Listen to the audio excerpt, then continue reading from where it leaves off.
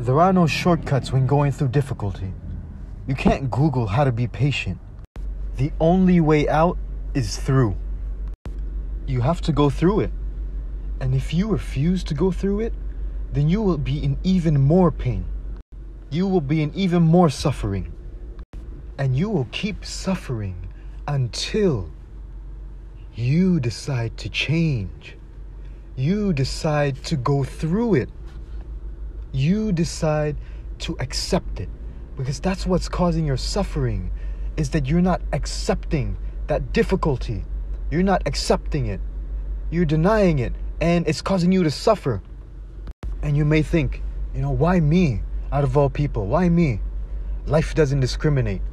Life is not fair. But that doesn't make it a justification for you to treat others unfairly. The fact of the matter is, whether you like it or not, whether you ask why you, why me, the fact of the matter is, you're in that situation right now, and you have a choice.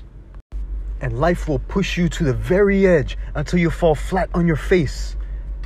And you will keep feeling that excruciating pain all the way up until you have no other choice but to go through it. You have no other choice but to be strong. You have no other choice.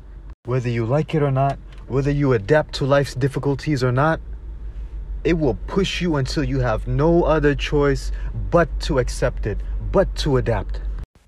You can't quit.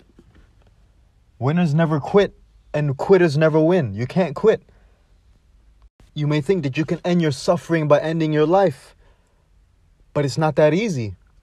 Saying that you want to end your life and actually doing it are two completely different things, worlds apart. It's not that easy. And you don't quit. Get up. Life doesn't care that you're in pain. Life doesn't care about you. You gotta take the wheel. Life is gonna keep pushing you until you push back. And life's gonna keep giving you shit till you stand up and say, I'm not taking it anymore.